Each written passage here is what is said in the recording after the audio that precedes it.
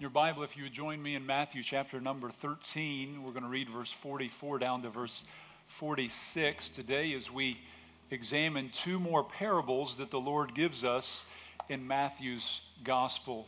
Matthew 13 and verse 44 down to verse 46 is our text today.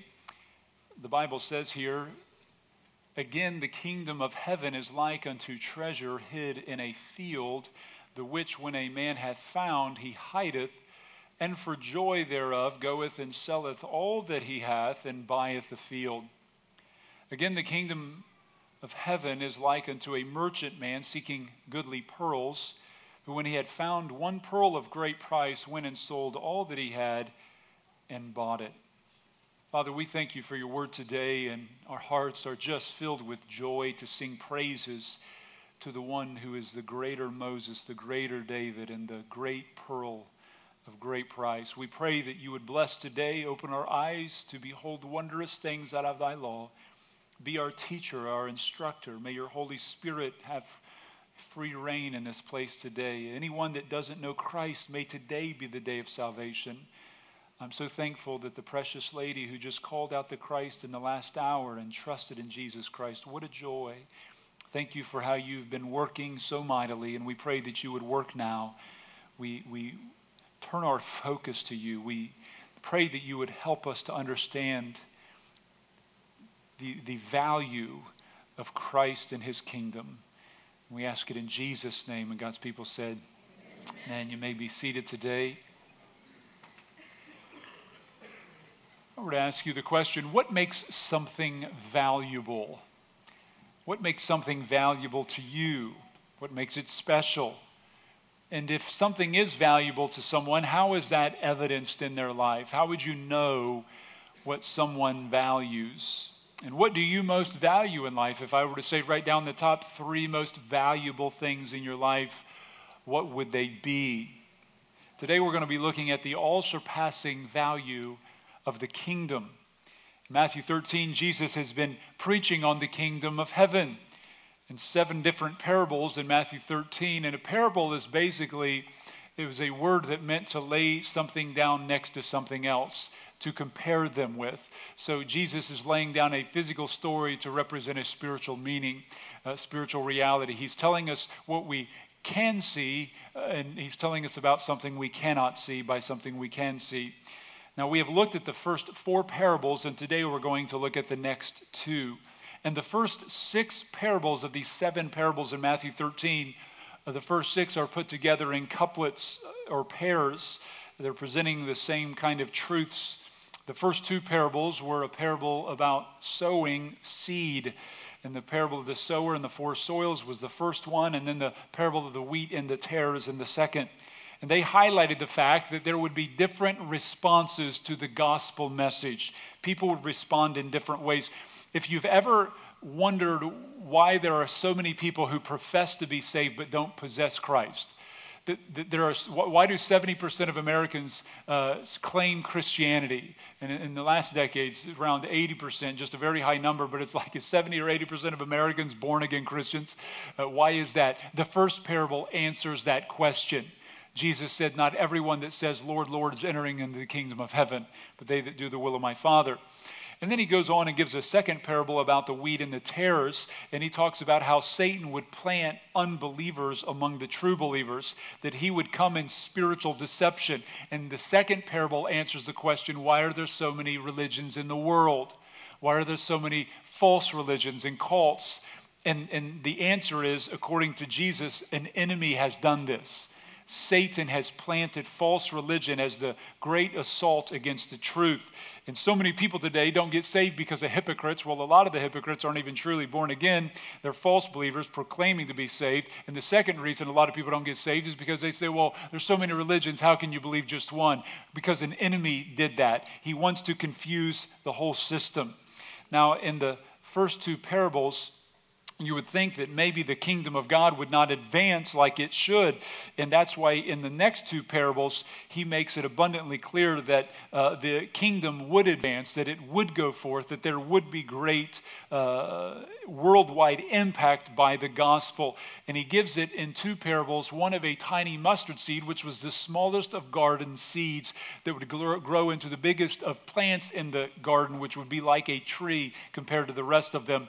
And then he says it's like a little bit of leaven put into a lump of dough, and that little bit of leaven just infiltrates it all. And in those next two parables, he really is laying down the truth that the gates of hell would not prevail against the church. Now, in parable 5 and 6, the Lord now answers the question, how does one enter the kingdom?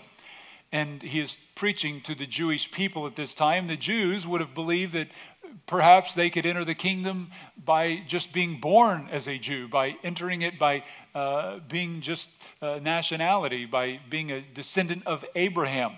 And so how do you enter the kingdom? Do you enter the kingdom by observing the laws of Moses, by eating kosher, being circumcised, holding Sabbath day regulations? How do you enter?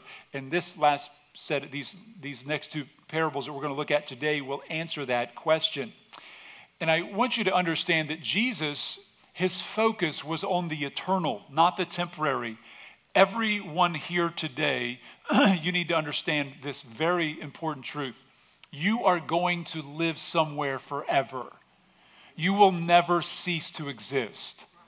You are created with an eternal soul, and you will live on somewhere forever. Jesus highlights this reality in verse 41 through 43 in our previous text. He says, the Son of Man shall send forth his angels, and they shall gather out of his kingdom all things that offend, and them which do iniquity, and shall cast them into a furnace of fire. There shall be wailing and gnashing of teeth. The horrific reality of those who do not know Christ as their Savior, who have not put their faith in Christ, will be separated from God in a real hell, Jesus taught. Secondly, he says, then shall the righteous shine forth as the sun in the kingdom of their Father. Who hath ears to hear, let him hear. And in this, you see that Jesus is telling you that you're going to either live in the torments of hell forever or in the glories of heaven forever. These two realities are before us.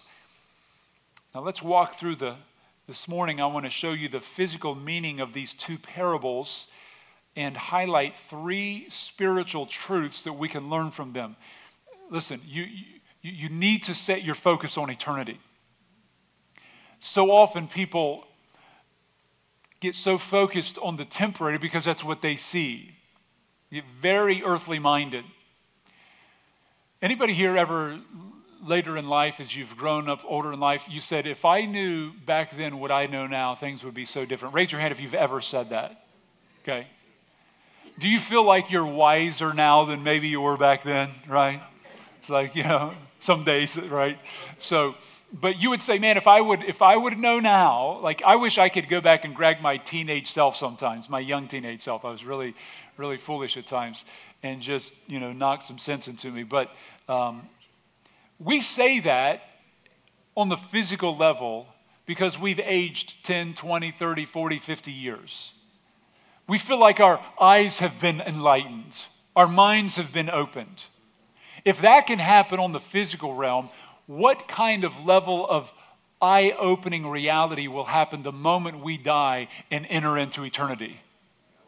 What do you think we're going to say if almost every hand in this room, probably 90+% of the hands were raised?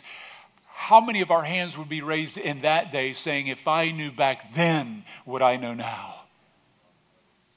If I knew then what I knew now, if I could just have changed some things. And what I'm trying to tell you is that Jesus Christ is wanting us to understand the vast importance of what we're looking at today. The kingdom of heaven is so paramount, it's so incredibly vitally important. And this is an eternal reality. And you're going to live somewhere forever. Some of us don't know that. Some of us are so earthly minded, we don't understand the reality of eternity. We look through the flesh, but we don't see the spiritual truths. And today I just want to pull back the curtain and show you the reality of what Christ is teaching here. So let's look at these parables, and then we're going to look at three spiritual truths. The first parable is the parable of the hidden treasure. Verse 44, he says, "Again, the kingdom of heaven is like unto treasure hid in a field, the which when a man hath found, he hideth, and for joy thereof goeth and selleth all that he hath to buy the field." So the kingdom of heaven is compared here to a treasure. The word treasure is the Greek word thesaurus, where we get the English word thesaurus, which is just a treasury of words. And here it speaks about a place where you would store treasure, like a storehouse, a treasure chest, or some kind of treasury for safekeeping.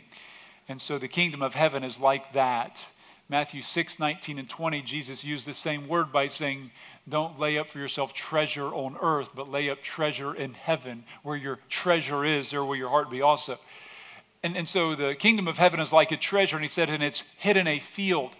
Now, why is the treasure hid in a field?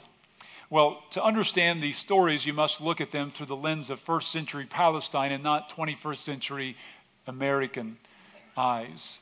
This was something very common to them in that day. They understood it without even a thought. In our days, if we want something to be safe that is of value to us, we put in a safety box, we put it into the bank, we put it somewhere where it could have a level of security. But in those days, they did not have the banking systems that we have in our present day in our culture. So if you wanted to keep something safe, you went out and you buried it. If you were in early American history, you would have gone across the West, and if you had some gold, if you had some silver, if you had something precious, and you didn't want somebody to break in and steal it when you went to town, you would have buried it, right? You would have put it somewhere, and some of you say, I have to do that now. Now, people would bury items to keep safe. Matthew 25:18, even the parable of the talents, it talked about where the man buried the Lord's treasure in the earth there. Now, what could happen, and it was not uncommon, people would bury a treasure, and because of the amount of revolutions going on, the wars, the fightings, men would go off to war, die, and the treasure would stay hidden. Or they got sick quickly and died of something, strokes, heart attacks, those kind of things were going on as well, and they could die suddenly, and the treasure stayed buried inside the earth, hidden from sight. An instance of this happened during the War of Secession in the South Carolina village. A shoemaker, upon the approach of hostile troops, hid $500 of gold. And he told his wife that he hid it, but he did not tell her exactly where it was. Within a few days, he suddenly died of a severe illness, and the gold was not discovered because the wife, though she searched diligently for it, never could find where he hid the gold, and today it's still hidden as far as we know. Someday maybe somebody will be digging through the ground and find that gold that would be worth much more than $500. Now, in this parable, the man was not actually looking for the treasure in the field. It was not even his field, and we don't know why he was there. Maybe he was working for the man. There were a lot of farmers in that day. Agricultural work was a big business, and so maybe he was out plowing up the ground and he came across this treasure that was in the field. However he came upon it, he recognizes the value of it, and he hides it, and he goes and sells everything he has to purchase the field from the owner so that he might gain the treasure. Now, some would struggle to see how Christ could use this man as an example of anything that's good, seeing that what he does seems very unethical. The point Jesus is making in the story, and you need to understand when you read parables, you can't take every little thing to the nth degree. There's always one main truth Jesus is telling in the story. For example, the parable of the sower. It's like, well, if the sower is spreading the gospel seed, and, farmers only spread the seed for a few months out of the year, does that mean we only share the gospel for a couple months? You see what I mean? You don't take the meaning to that kind of a level. There's one main truth that Jesus is trying to present, and you need to grasp and understand that. He's not teaching the ethics of the man. He's talking about the pursuit of somebody who recognizes how valuable something is, and he's pursuing it. But to answer the question as well, what the man did was not actually really unethical. He was actually doing something that was lawful according to Jewish law.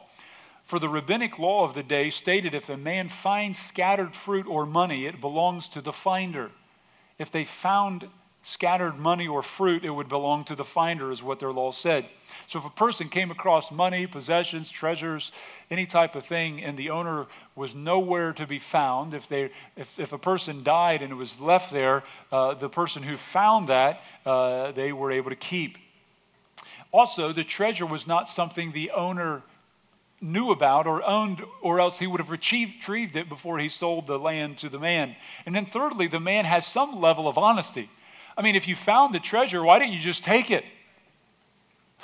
I mean, why go through the whole business of selling and liquidating everything you have to buy the piece of property? So you can see the man had a level of ethics because he followed the law in that day, and what he did was actually lawful, just to answer the question. So that's the parable of the hidden treasure. The second parable is the parable of the pearl of great price. Verse 45, Jesus says again, and that word highlights the attachment of this parable to the previous.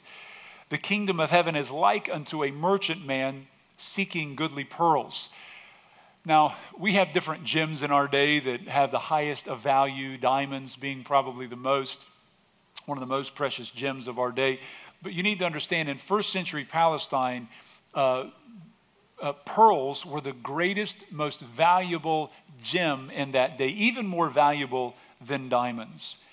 And here you have a merchant man. It is the Greek word emporos, and it spoke of a man who was a traveling merchant. He worked as a wholesale dealer and not a retail dealer. And what I mean by that is he would buy enough pearls to where he would sell them to the business. He was not a retailer. He didn't sell them to individuals. So he bought and sold at a large kind of a retail or a large kind of a wholesale business. Now, in his merchant occupation, he's seeking fine pearls. He probably would have gladly gone to the coastal areas and bartered with the different people that were on the ships and those that were divers seeking these pearls from the mollusks down in the ocean. Pearls were sought after in the Indian Ocean, the Red Sea, as well as the Persian Gulf. They were not easy to retrieve. If you just do a little bit of research on the retrieving of mollusks back in early American history, you'll find that, the guys were going in these big heavy suits. A big air pipe was coming down to them. Their helmet, the hat was huge, and they had lead in their shoes so that they would sink pretty quick. And this is something that you don't really think about because we're like in the middle of the United States. But people that are on the ocean around that area, going down quickly, you can die if you go down too quick or you come up too quick. You got to descend at the right speed. Last year I was over in the ocean with my wife, and I had to dive down to the anchor was stuck like 20 feet down, and we had just seen some sharks, and I was like, I was out on a boat by ourselves, and I thought, this is time to keep my man card. I have to show my wife I'm still a man here. You can't leave the anchor out here. So I dove down there and ended up popping one of my eardrums because you don't realize the amount of pressure that you get when you go down. And so it's just not a safe, easy thing to do.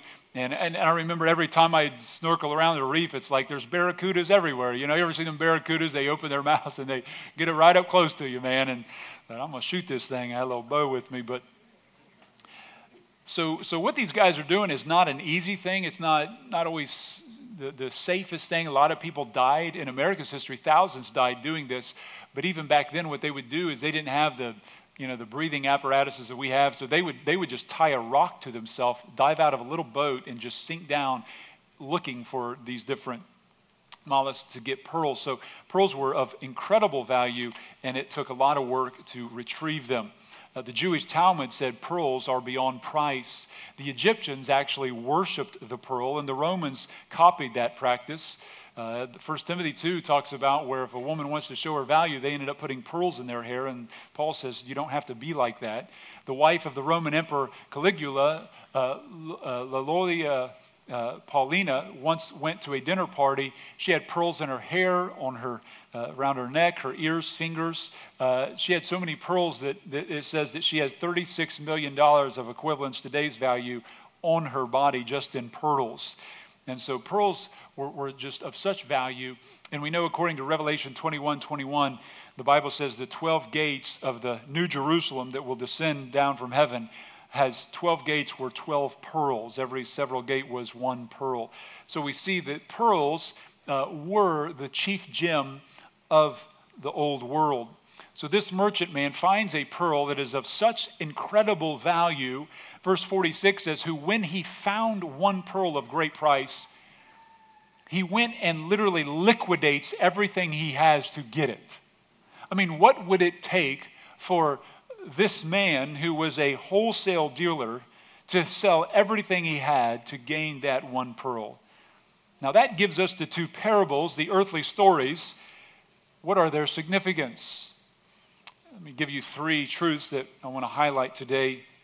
The first is we see here the priceless value of the kingdom.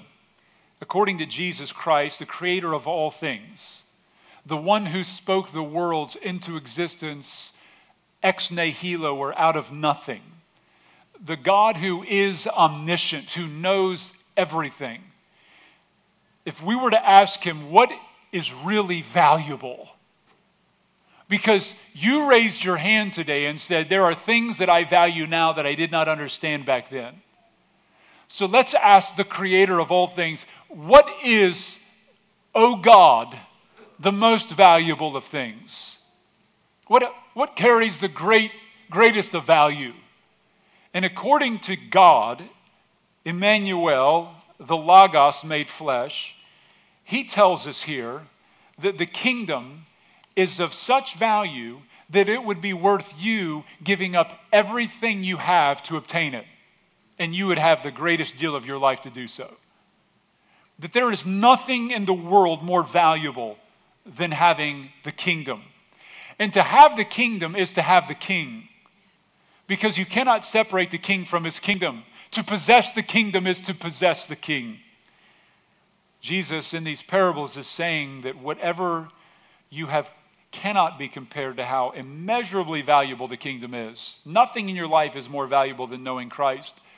If you have your Bibles, if you could flip over with me to Philippians chapter 3, let me just highlight how Paul understood this. When you read Philippians 3, Paul goes through the first 6 verses declaring his credentials, everything that he had accomplished up to that point in his life, all of his greatest achievements. And he says, out of everything that he achieved, everything that he valued, everything that was of worth to him, he says in verse 7, but what things were gained to me? And what he means by that is he was living in a world that told him what was valuable. So he achieved it. He became the greatest of Pharisees. He became the greatest of Jews. He became the most disciplined. He built the resume. But what he didn't understand was what the world said is valuable is not what God was saying is valuable. But what things were gained to me, those I counted lost for Christ. The word counted there is actually a accounting term. It's like you put a ledger together and says, let me add up all the things over here and all the items over here. And he said, after I added it all up, it was worth nothing. I counted it loss for Christ, yea, doubtless, and I count all things but loss for the excellency of the knowledge of Christ Jesus my Lord, for whom I have suffered the loss of all things, and do count them but skubalon is the Greek word. It is a word that was used to speak about casting scraps to dogs, throwing trash out because it was totally worthless. It was also used to refer to human excrement. That's why it's translated as dung here in the King James Bible. He says, everything that the world told me that was valuable, after my eyes were opened to Christ and the kingdom, I now understand what I did not understand back then. I now understand all of that isn't worth anything compared to knowing Christ. Christ is a treasure that is incomparable. You can't compare anything to it. It's so high, it makes everything look like trash. It's so amazing. It's so beyond words. that selling and giving and sacrificing and surrendering all that you are and all that you have cannot even touch the hem of the garment of the value of Christ. If you know Christ, you're wealthier than Bill Gates. You're wealthier than Donald Trump. You're wealthier than Elon Musk. You're wealthier than anyone in the world. So I don't really always feel wealthy. That's because you see through physical eyes. And we feel the physical pain of these bodies. Amen? I mean, but you need to understand today that you go home today as children of the King. If you're a believer, you have an eternal inheritance in heaven. Your retirement not looking good, maybe it is this year. No matter what that says, I can tell you, eternity awaits you, and you will shine like the sun in the radiance of that place. The streets are made of gold there according to ultimate reality. According to God made flesh. When he came here, why do you think he wasn't concerned about his physical living habitation? Why do you think he did not care about all these things? John the Baptist did not care. There is a reality for us, and we must open our eyes to the great, vast glory of that. Sadly, often as Christians, we lose the perspective. We begin to value things that are not valuable. Like Michigan has no value in my eyes, the team. Right? Not the state, there's souls there. Need to be saved. Sometimes they cross the border and come down to Ohio. Preach. If you're from Michigan, there's a place here for you at the altar. No, I'm teasing. Actually, it's either way. But, when it comes around the fall, I value seeing Ohio State win. But the value of that is so small compared to the value of knowing Christ. It's okay to appreciate things. It's okay to have value in things on the earth. But we need to make sure there's nothing that even touches the value of Christ in our life. Paul is saying this is the great value of all things. And I believe that everybody here wants their life to mean something. I mean, don't you want your life to matter? Don't you want to get to the end of your life and say, you know what, I feel like my life made a difference. I feel like I made an impact in the world. I think one of the things that causes people great suffering in the world mentally is they feel like they don't have any purpose. Anybody ever felt like that? You just lost purpose. The reason people commit suicide is they lose purpose. They don't feel like they have any meaning in life. Listen to me. Jesus says you cannot go higher than the kingdom and the king. That is the greatest treasure. If he is the greatest treasure, what's the greatest thing we can do in life? Share the treasure. Right? You give your life to sharing Jesus with people, and your life as a Christian will never grow tired. The people in my life that I see that, they don't really have a passion for the word. They don't have a passion for prayer. Christianity seems kind of mundane to them. I can tell you they're not sharing Christ. Because I can tell you it's the most exciting thing in the world when you go out and tell somebody about Jesus Christ. To tell somebody what Jesus Christ has done for you, to go to your neighbors, to go to your friends, to declare the glories of him, to see people come to know Jesus. On that trip we were on, I got a chance. I was on a taxi cab taking us to the place where we were going, and then the man in the car, I was asking him about his faith and walking. It's just me and my wife, and there was this guy, and I was like, yeah, buddy, this is closed captive audience right here, buddy. He don't know who he's taking to this place. So I was sitting there, we had a 20-some minute drive, and I got talking to him about his life, and then I talked to him about his faith, and he said, my family, at first he started really putting down church. He didn't know I was a pastor or anything. And there are a lot of struggles about, different things. And I said, I'm actually a pastor in Ohio. He's like, oh, I'm so sorry. I was like, don't apologize. I said, he said, my wife and daughter go to church. He said, and then after he talked for a few minutes, he started getting teared up. He said, I had a dream the other day that Jesus Christ was coming back and I got left behind. I put my hand on his shoulder. I said, I think God has me in this car sitting here talking to you for a reason. I said, you need to fully commit your life to Jesus Christ. And I said, whatever somebody's done to offend you, I said, don't follow the offender out of church. Follow Christ where he wants you to serve him. Don't let some hypocrite have more influence over your life than the commands of the king?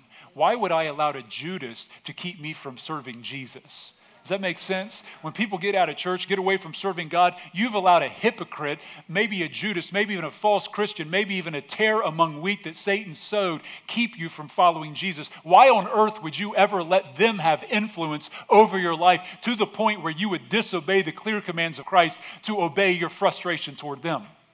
That is a very foolish way to live. We've all probably been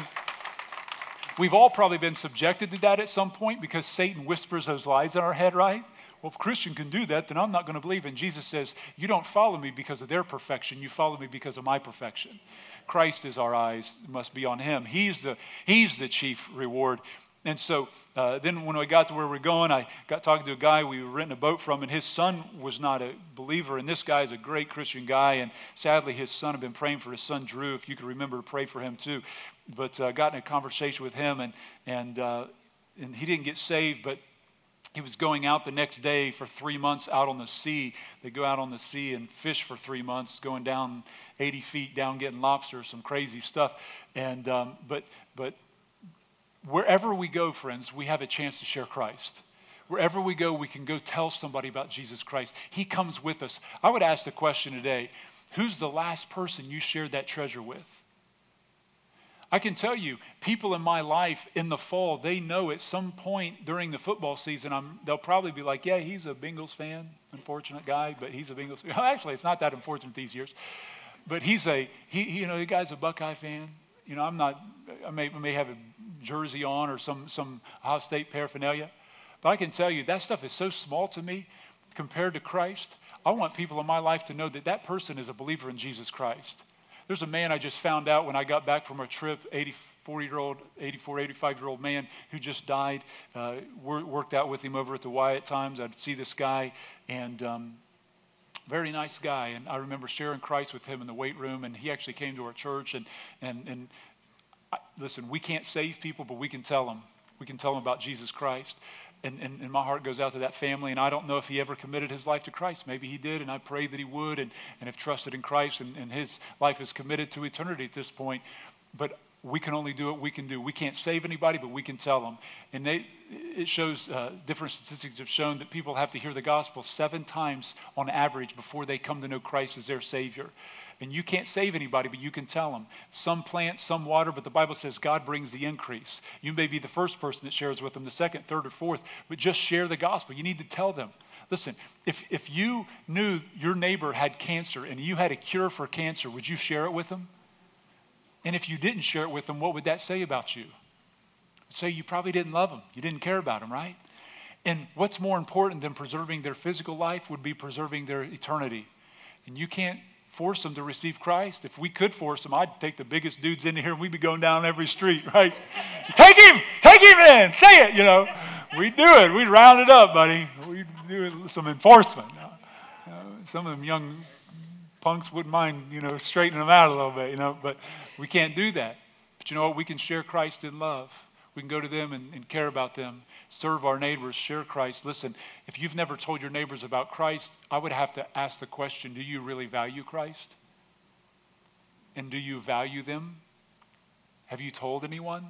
If you have a coworker that you can work with, have you ever told them about Christ? You say, well, we're not allowed talking about Jesus at work. Listen, I believe that if you're at work, you need to be working, and they didn't call you there to be a pastor, so you need to work. And I worked a lot of secular jobs, and I worked hard, but I know lunchtime came. I know we'd be out loading stuff up in casual conversations. We could talk about a lot of different things, and if Jesus is in your heart, he'll come out of your mouth. And it just needs to flow organically. It just becomes part of your life. It just flows out of you. And so we see here the value of Christ, value of the kingdom. Secondly, we see the hidden nature of the kingdom. The hidden nature of the kingdom. Did you notice in both parables that the kingdom was not easily visible? The first parable speaks of the treasure being hidden in the field. The second parable, the guy is searching out the pearl. When the Pharisees came asking Jesus, where is the kingdom and when is it coming? Jesus said in Luke 17, the kingdom of God cometh not with observation. Neither shall they say, lo here or lo there. You're not going to see it. The kingdom of God, he said, is in you. This is the spiritual aspect of it. Because the Lord's spiritual kingdom cannot be seen with physical eyes, the natural man doesn't understand the value of salvation, because the natural man just sees the flesh, empirical stuff. It's like going to a field and you don't realize there's millions of dollars of gold inside the field because all you can see is the dirt. And so God became flesh. He veiled his glory inside of flesh, and people could not see the value of him. He was so human. He was so humble. He was so meek, and he did it on purpose. He said, Thomas, you believe because you've seen me? Blessed are they who have not seen me and believe. Everybody would believe if they saw him in his glory. Every demon fell down trembling before the glory of Christ, because they saw right through the flesh. They're like, what are you doing here, Jesus, thou Son of the Most High God? Have you come to torment us before the time? They were terrified at his glory. Demons recognized his majesty. But we get, in our world, people are so earthly focused, they don't see the value of Christ. That's why some people may come to church today, hear this message, and not even think about giving their life to Christ because they just don't see the value. They don't see the value. I can tell you this. There's nothing in your life that's going to be more important in your existence ever than knowing this truth. You will never hear anything in your life more important than knowing about Jesus Christ, committing your life to him, repenting of your sin, and confessing Christ as Lord. Nothing in your life is more valuable. Nothing has greater influence, impact, eternal ramifications for you. Nothing. Nothing. In 1,000 years from now, what will it matter what your 401k says? What will, in 100 years from now? None of that matters. What's going to matter is what you've done with Jesus Christ. And here we see the hidden nature of the kingdom. Now, the first man accidentally finds the treasure. He was not actually looking for it.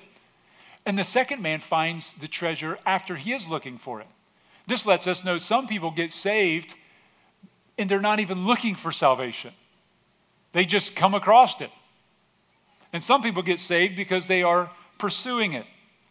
Romans 10 verse 20, Paul's quoting Isaiah 65 verse 1, and he says this, I was found of them that sought not after me, and I was made manifest unto them that asked not after me. I think about the woman at the well. Did she go to the well to meet Jesus?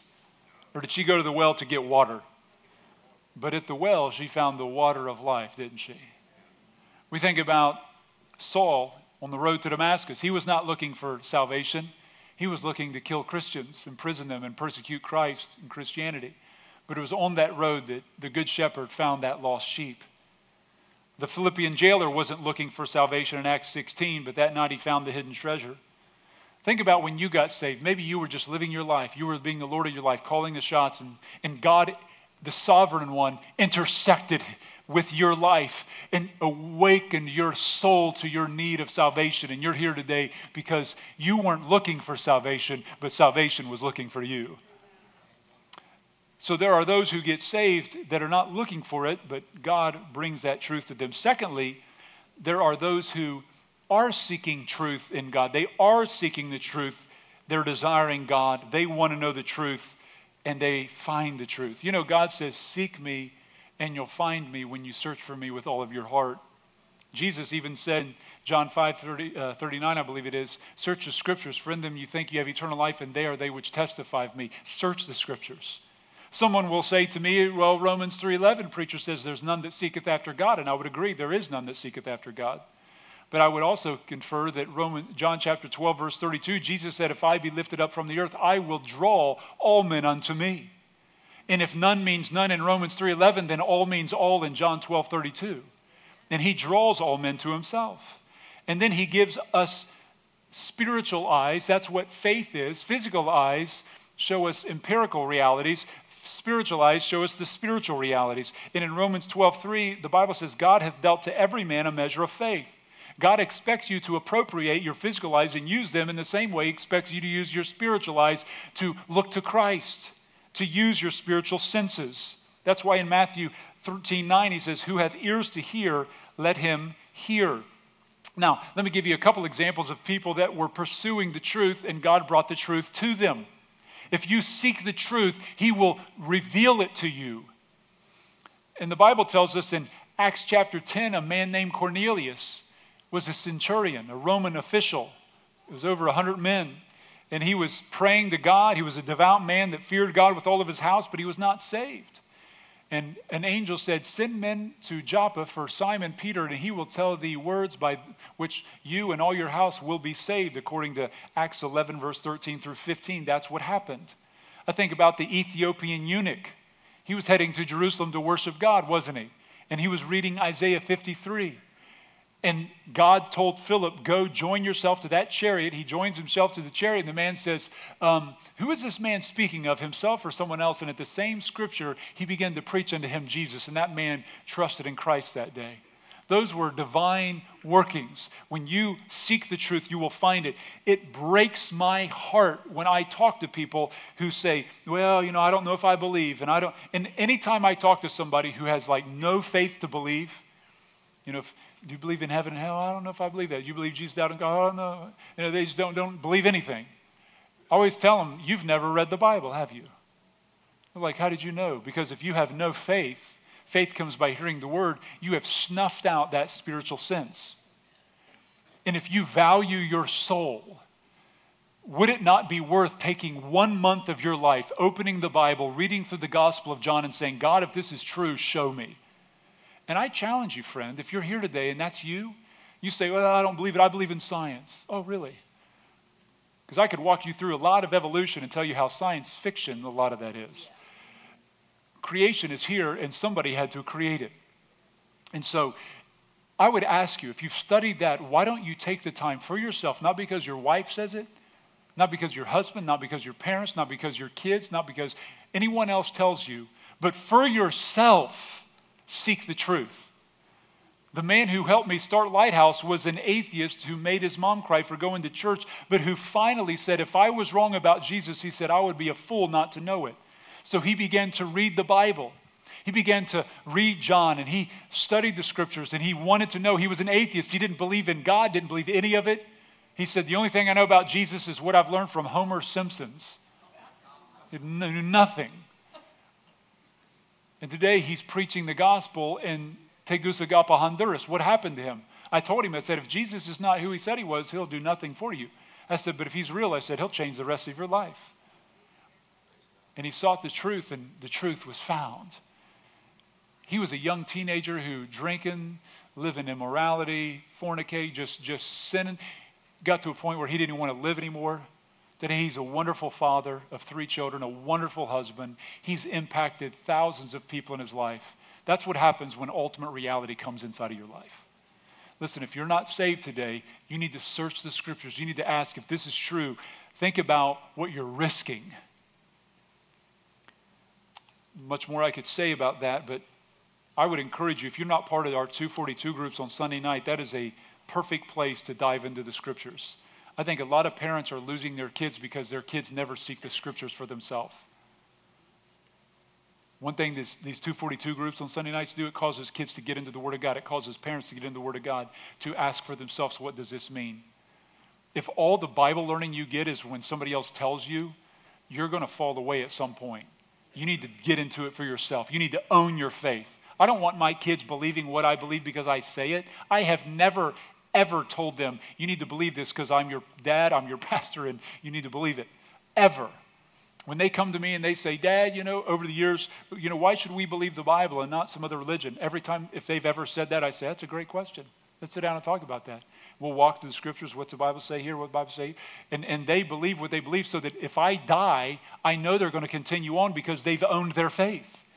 They have to believe it for themselves. And so what happens when people place no value on the scriptures? What happens when people place no value to search it out? It will stay hidden from you. That's why Matthew 13:11, it says, He answered and said unto them, because it's given to you to know the mystery of the kingdom, but to them it's not given. Having eyes they see not, having ears they hear not. And the judgment of Isaiah 6 was placed upon the people of that day. Jesus told the people of his day, if you knew this day the things that belong to your peace, but now they're hid from your eyes. Luke 19, verse 42. They were hid from them because they didn't value it. And we're going to find that out later in Matthew 13, where they said they heard Jesus and they're like, wow, this is so amazing what he's saying. But isn't this just Jesus? Isn't this Mary's son and his brothers among us? And they devalued him. That's what always happens in the world when people don't receive Christ. They're like, yeah, but, and then they begin to devalue him. And all they're doing is hiding the treasure, losing sight of the immense eternal treasure, because all they can see, they turn it into dirt value. But the treasure has to be excavated. And isn't that something? All the precious gems in the world, they're not found on top of the earth. You got to go down in the water. You got to go down in the ground. You got to excavate them out. Let me give you a third spiritual principle off of this. The fifth truth today is the test of value. Look with me to Luke 14, and we're going to wrap up there really quickly. Luke 14. Now, what I want you to see is in both of these parables, the men were willing, not only willing, but joyfully willing to sell literally everything they have to get the treasure or the pearl. Now, people would object to this and say, how can you purchase Christ, the kingdom, or salvation? Can you buy salvation? No, the point is not that we have anything to pay salvation for. We have no righteousness to pay for that. That's not what he's saying here. His point is that the all-surpassing value of salvation, which would mean that you would be willing to give up anything to possess it. It's so valuable that whatever you have would be worth giving up to obtain it. Matthew Henry says, though nothing can be given as a price for this salvation, yet much must be given up for the sake of it. Salvation is free. It cannot be earned with money. The Bible tells us it's the free gift of God. But the Bible uses terms like Proverbs 23:23 says, buy the truth and sell it not. Also wisdom and instruction and understanding. Can you buy truth, wisdom, and instruction? No. But it's understanding this is the value of it. You should seek it. Revelation 3:17 and 18. He told the church at Laodicea, the church fallen away, he says, because thou sayest I am rich and increase with goods and have need of nothing. He says, you don't even know you're wretched, miserable, poor, blind, and naked. And what he's saying there is, in a spiritual sense, he's saying you're not even saved. You're a lost church. That's why he says, I stand at the door and knock, later in that chapter. And look what he says to them in verse 18. I counsel thee to buy of me gold tried in the fire. What he's saying there is, come to me, I have what will clothe you with righteousness. And he's putting it in that kind of language. Now, you can't buy salvation. He's just saying that that is the pursuit you need to have, that you would give up all that you are for all that he is. Now, 3 times Jesus makes a statement in Luke 14. You cannot be my disciple if you don't do these things. The way you know you value Christ properly is in these 3 truths. These are the tests of true Christianity. These are the tests of understanding true value. The first thing is in Luke 14:25. Notice what he says. And there went great multitudes with him. If I could stop for just a moment. This is a couple weeks before Jesus is crucified. He's on the way to Jerusalem at Passover. They have estimated there could have been an entourage of up to 200,000 people around Christ. These are massive crowds. Huge numbers of people. He turns around and says to the great multitudes with him. Now, what is Jesus going to say the last couple weeks of his life to the huge crowds of people? And he said unto them, verse 26, if any man come to me and hate not his father and mother and wife and children and brethren and sisters, yea, his own life also, he cannot be my disciple. The word disciple is a word that simply is synonymous with what we would use as the word Christian. You cannot be a true believer. So is Jesus saying you have to hate your family? Is he the God of hate? No. The Bible says we need to love others as ourselves, right? What he's saying is the word hate could be used in that time to speak of a disdain for something, but it also could be used of saying a preference of one thing over another. And that's the way it's used here, as the parallel account of this in Matthew 10:37 says this, he that loveth father or mother more than me is not worthy of me. He that loveth son or daughter more than me is not worthy of me. What Jesus is teaching here is this. If you value Christ and you understand his true value, you will value him over every single human relationship in your life. There will be no one that you value more than Christ. What that also means is this: you won't let any human relationship come between your relationship with you and Christ that will keep you from following him. Some people today say, well, I know Christ doesn't want me to commit fornication, but man, if I don't keep living with so-and-so, they're not going to stay with me. So you're putting them before Christ, right? Is that right?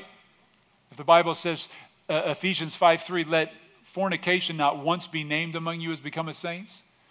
1 Corinthians 6:9-11, Galatians 5, verse 19 and 20 says that people continuing in open known sin, they're not going to enter into the kingdom of heaven. Be not deceived, he says. So listen, don't let any if you allow human relationships to keep you from following Christ, you're placing them over Christ. That's idolatry. That's what that means. Don't tell me that you value Christ. Don't tell me how much you love him and worship him when you let other people keep you from following him fully. Jesus said, you cannot be my disciple. I'm not writing the Bible. I'm just telling you what it says, and I love you enough to tell you what it says. And then secondly, Christ must be valued more than your comfort in life. Luke 14:27 says this, and whosoever doth not bear his cross and come after me cannot be my disciple. Now, we live in a comfortable Christianity in America today where people are comfortable. We love our conveniences. One of the dangers for Christians today is they want a spiritual life to be as comfortable as their physical life. They want easy bake Christianity, a comfortable Christianity. They want a message that fits their life, that itches their scratch, fills their needs, supports their desires. That's not what Christ came to do. He came to save us from our sins, not to enhance our life. Listen, you're not rearranging the furniture on the Titanic when the Titanic's sinking. He didn't come to make the ride comfortable. He came to save us from death, hell, and the grave, right?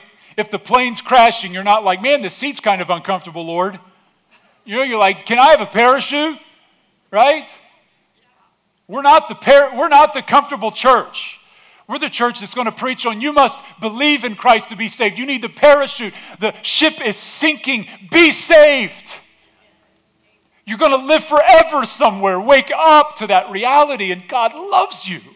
And you're here because he wants you to know that reality. You're going to spend forever somewhere. So much I could say about that in Luke 14. The curse of time is still in this present age, so I must move on. The last thing he says is this: not only must you place Christ above every relationship, place Christ above all your comfort, but thirdly, you must value Christ above all your possessions. Luke 14:33, he says this: so likewise, whosoever he be of you that forsaketh not all that he hath cannot be my disciple. So according to Jesus, you have to be willing to forsake everything you have to follow him. Does that mean you become poor and homeless? Nope. But what it does mean is that you become a owner of nothing and a steward of everything. You own, as a Christian, nothing. But in doing so, you own everything.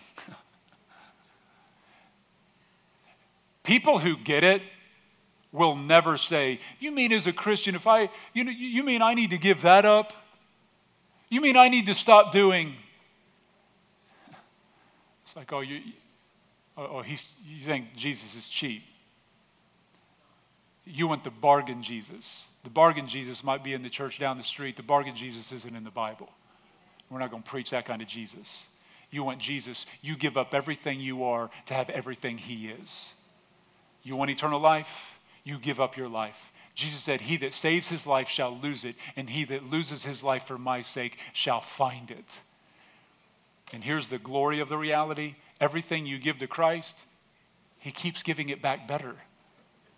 I'm like, God, I give you my children. They're not my kids, they're your children. Take my children. And he just gives them back better. Lord, they're your finances. I give you my finances. He just gives it back better. Lord, I give you my worries, I give you my stress, I give you my heartache, I give you my fears, I give you my doubts, and he just gives me back peace. You just keep dumping it on him, and he just keeps returning it better. And it's like, who's the fool that doesn't turn their life over to Christ? Who's that foolish person that stays in the driver's seat?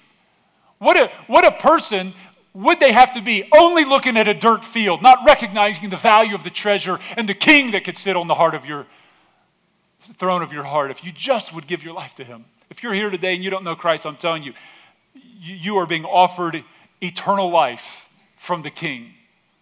The reality is you're going to live forever somewhere. The older we get, we all say this. We say it to our kids. We say it to our grandkids. Yeah, wait till you get my age. You're going to appreciate running around like that, you little punk. You run for days. Yeah, fall on your knees. You jump right back up laughing. I fell on my knees. I'd be 2 replacements. Like this is, right? You ever look at them kids just like, hey, nothing hurts. I'd be in ICU if I landed on my knee like that. We don't appreciate things, our health, our bodies, things we could do when we're younger. Because we get older, we want to be a little safer. Amen. I don't take the risks I used to.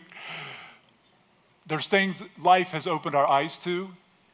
I'm going to tell you guys, if that happens in a very temporary reality on this earth, how much is illumination going to grip our soul the moment we step into eternity and say, oh God, God of glory and grace, what you said is true.